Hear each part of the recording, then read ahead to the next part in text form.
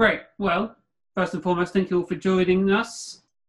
Amazing to see so many of you here tonight, and I'm glad that I'll be able to record this and share this online for anyone else who isn't here with us this evening. My first question for this evening is whether or not our wider society has a problem with racism.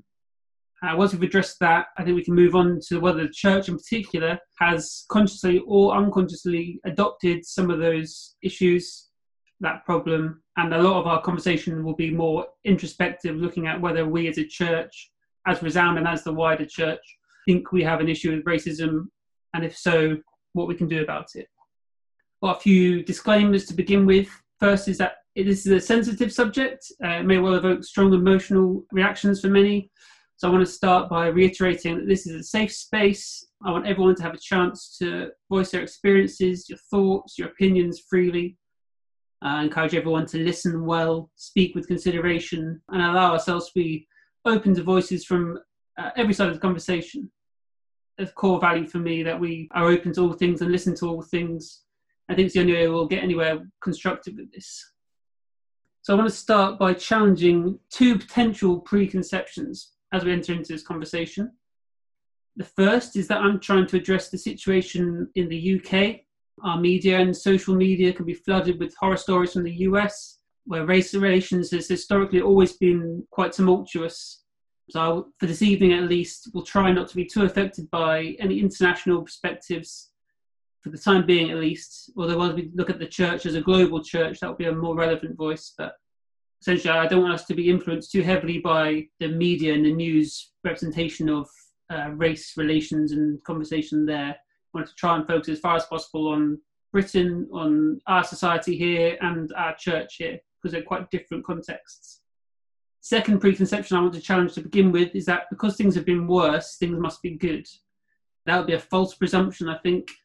The social conversation around race has changed dramatically in our lifetimes. The Bristol bus boycott was in 1963. That was a local thing, only 57 years ago, fighting against discrimination in employment in Bristol. Yet the experiences of the British BAME, which a term I'll use quite a lot this evening, a term which is relatively limited, but I think is about as inclusive as I can afford with language, BAME being Black, Asian and minority ethnic community. And their experiences are still overwhelmingly of encountering discrimination, prejudice and racism. I'm going to try as hard as I can not to try and speak on behalf of the BAME community, particularly in acknowledging my own privilege as a white person, but I want to try and share some of the voices I've come across, that I've read, that I've seen and listened to. So first and foremost, is race still an issue in society? Yes, is the short answer. Sadly, there are any number of examples which can make this case.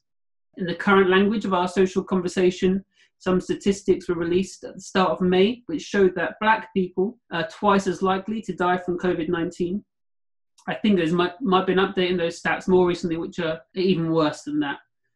Contributing factors to this shocking statistics are the relative youth of the Black population, the fact that it's more common for Black people to live in urban areas and cities where the spread of disease is more volatile, and there's a higher proportion of the Black community who live in areas of deprivation, which are more vulnerable to the spread of viruses. There was plenty of rhetoric at the start of lockdown which proclaimed that coronavirus was the great equaliser. It affected the rich and the poor alike. We know that this is just not true, that the BAME community, as well as those in the working class, are proven to be more at risk. British socio-economic structure has a lot to answer for. Again, I don't want to dwell too long on the situation in America, but we are also at risk of comparing ourselves and considering us not too bad. Our Prime Minister may have been openly racist on occasions, but at least he's not Trump. Or we may have had the Bristol bus boycott, but it wasn't Montgomery. Living in Bristol, a city which is built upon the wealth accumulated through the intercontinental sale of Black people, we can't avoid the past which has led us to where we are. We have memorialised, although that is less of an issue now, slave traders who called Bristol home. It's not difficult then to understand that we have come a long way, but equally it's more than likely that the nation's consciousness still harbours racial prejudice. Even in calling ourselves Great Britain, we allude to the fact that what made us great was our empire, or the colonisation and imperial rule over a quarter of the earth. We mistook oppression for greatness. In the political sphere, there are currently 65 BAME MPs in the House of Commons, which is 10% of MPs, and is up from 52 in 2017 and 41 in 2015. Though this is progress, 10% representation of a community which makes up 20% of the UK population means that there is still a clear issue of underrepresentation. Further along the chain is the House of Lords, which has 782 members, of which only 55 are from the BAME community. That's just 7% of the same 20% share population. And then, of course, the final nail in the political coffin shows that in the UK, since 1721, we've had 55 prime ministers. None of them have come from the BAME community. There is an issue clearly in the political realm of underrepresentation of a multicultural and diverse population. Now, I started to plan this Zoom theology event about a month ago after Martin Baker actually led a small group session on race to provoke me to share some extra thoughts. And this was before the murder of George Floyd, before the recent protests, before all of that took place. And I think that means that we have heard and seen and come across and are presented with a lot more voices on this matter since then. More powerful than the statistics I shared and the numbers which signify an issue, we hear the voices and stories and experiences of members of the BAME community in Britain. On Sunday, that meant 10,000 people in Bristol, joining hundreds of thousands across the world, speaking through protests and through sharing of testimony about the injustices of racism being experienced today. Our streets, our media and our news have been full of these voices and these stories of the oppressed. And all I'll say for now is this: we need to listen to those. If we haven't been persuaded or moved by the statistical analysis I just offered, then we need to listen to the cries of the hurting. They're as loud now as they have been in a long time. Our first port of call is to allow these stories to change our hearts and change our minds. To this point, I'd like to share a small clip with you. It's a couple of minutes long. It's a performance from this year's Brit Awards by Dave, who's a rapper, who spoke very clearly in the song entitled Black about the experience of racism in Britain today. If you missed that at all or would like to listen back to that, that's Dave performing Black at this year's Brit Awards.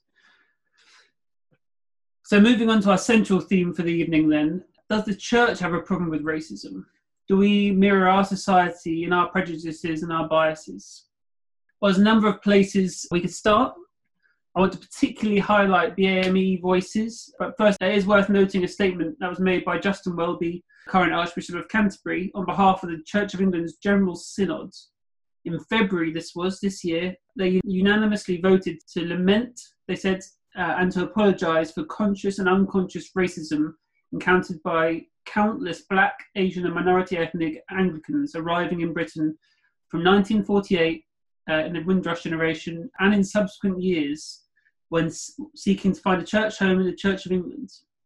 Archbishop Welby wanted to say that the Church of England was still deeply institutionally racist, that they had been a hostile environment and needed to become a hospitable and welcoming one.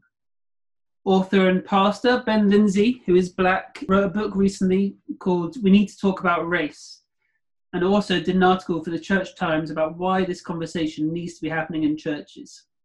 He talks a lot about his experiences of racism within British churches, particularly in white majority churches, although I think he highlights the difference between Black majority churches. One particularly relevant point from the article is that he says, for racial reconciliation to be achieved, for radical solidarity to be realised in the UK church, Black forgiveness of white racial wrongs cannot be the only answer. White confession and repentance must also happen. He also writes, there is a huge difference between churches being diverse and churches being inclusive. I think that's a particularly important point for us. Another rapper, Governor B, some of you might have come across, he performed at Resound only a few years ago for a dynamic event, but he's also a kind of activist and public voice in the Christian church.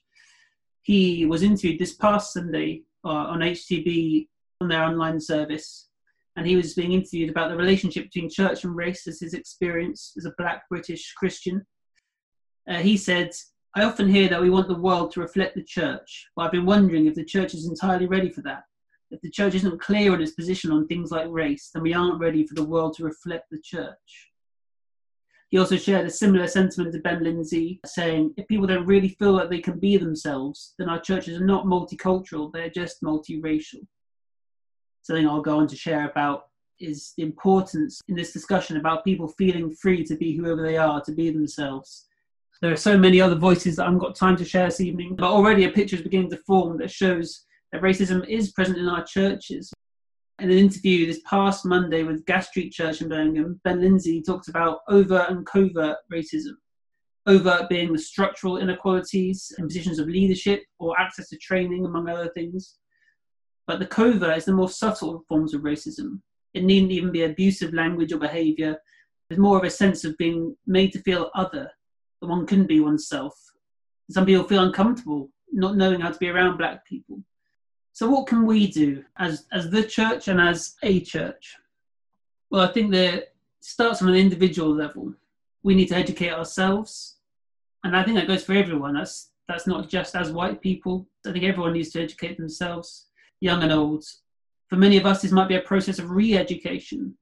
If we want any sort of long-lasting change to address the issues and have a positive impact on our community, we have to listen, learn and read. We're subject to an incredible barrage of information and stories in the news. There's a new tragedy every day. We've become accustomed to turning these voices out. If we become emotionally invested in every issue that we hear about, be it racism, sexism, poverty, war, corruption, we'd be overwhelmed. So we've learned not to listen, to hear but not process what we're hearing. We need to take time to listen actively, to allow ourselves to be impacted by the reality that we are blind to. Cries of our neighbours that for too long have been ignored and dismissed. Now's the time to begin to pay more close attention. But what about us as a church? Well, this is what we can have a more practical conversation about in a minute, but there's some thoughts to start us off with. I think there are probably three key battle areas which should then shape and equip us as individuals within the church. They are hegemony, hermeneutics, and pedagogy. And for each area, I'll reference one particular writer who talks about that. So the first area I mentioned was hegemony, which means a dominant leadership or authority over others. I think in a church context, this means we need to start by looking at who occupies the positions of leadership and who is not represented within those positions. At Resound, we have a wider range of leadership positions in some churches. We've got the leadership team, wider leaders, the trustees, small group leaders. All in all, I tried to count earlier, I think that's about 36 different people at Resound who are in positions of leadership. And I think if I counted correctly, there are 19 women and 17 men in those positions, which is a great balance in the front of male and female leadership. But it's worth noting our leadership is not fully representative of our church community. All 36 different people are white people. Now, I'm not here to speculate as to what might be the cause of that. There are many factors, I'm sure, but it's worth being aware that currently BAME voices are not afforded the same positions as white voices are in the Resound leadership structure. A black theologian called James Cameron Carter writes about hegemonic structures in his 2008 book, Race, A Theological Account. And he looks at how Christianity became westernized and kind of whitewashed. In an interview last year, he spoke about structures which say, this belongs to me and not to you. I think that's something that can be found quite often in Christianity and in the church, in the global church, but in the local church as well. It's easy for the majority to feel this is something that belongs to us and not something that is open and belongs to all.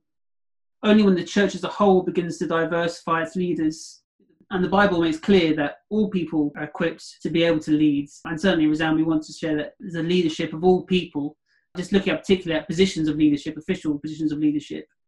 When those are more diverse, we'll more clearly hear the voices of those who are currently being oppressed or those who are not currently being heard. The best thing about it is that a diverse leadership actually brings the best kind of leadership, a whole range of skills, abilities, passions and experiences. It's not about positive discrimination for the sake of it or a tokenistic gesture, but rather an acknowledgement that we are stronger together and we're better when there's an eclectic mix of people in leadership. The second area I mentioned was hermeneutics, which is essentially biblical interpretation and the lenses through which we read scripture. Most of us will read the Bible in a particular way naturally. I say that with ease because it's more than likely that we've learned how to read the Bible in particular ways by others. That might be our parents or carers, our pastors, past or present, teachers, school or Sunday school, youth workers, friends. Our first lens tends to be that of our instructors, those who have shown us our way into reading the Bible. We take on their perspectives. Secondarily, we tend to read scripture through our own experiences, the way we see and experience the world, which again is shaped by many other people, is also heavily influential in how we approach God's word. A typical end of a hermeneutic journey could also include an awareness of context, particularly the biblical context. Stories in the Bible span over thousands of years, but we speak quite often in the talks and as we study the Bible about the context of the time, the history, the socio-economic backdrop, the relationship between the Jews and Gentiles, the Pharisees and Jesus and disciples, all those sorts of things. We take those into account. Now, there's a writer called James Cone. James Cone is a theologian who specializes in black theology, which is part of the wider liberation theology movement. This movement came about because the predominant voices in theology across history were white European men. And still, for the most part, this is true. Black theology seeks to approach God, the Bible, and Christian life through the lens of black experience. Cone writes as an African American, but there are many others from across the world who write from their own specific theological location. Now, James Cone suggests that whilst white people might not be able to experience black experience, one option is for the white church to use a black hermeneutic, or more generally, the hermeneutic of the oppressed, to consciously approach the Bible through a different perspective, to see the stories that we've read before, maybe, or approach stories that we haven't read before, not just through our own eyes or through the eyes of those at the time, but through those in our world who are in different positions, those who are not heard.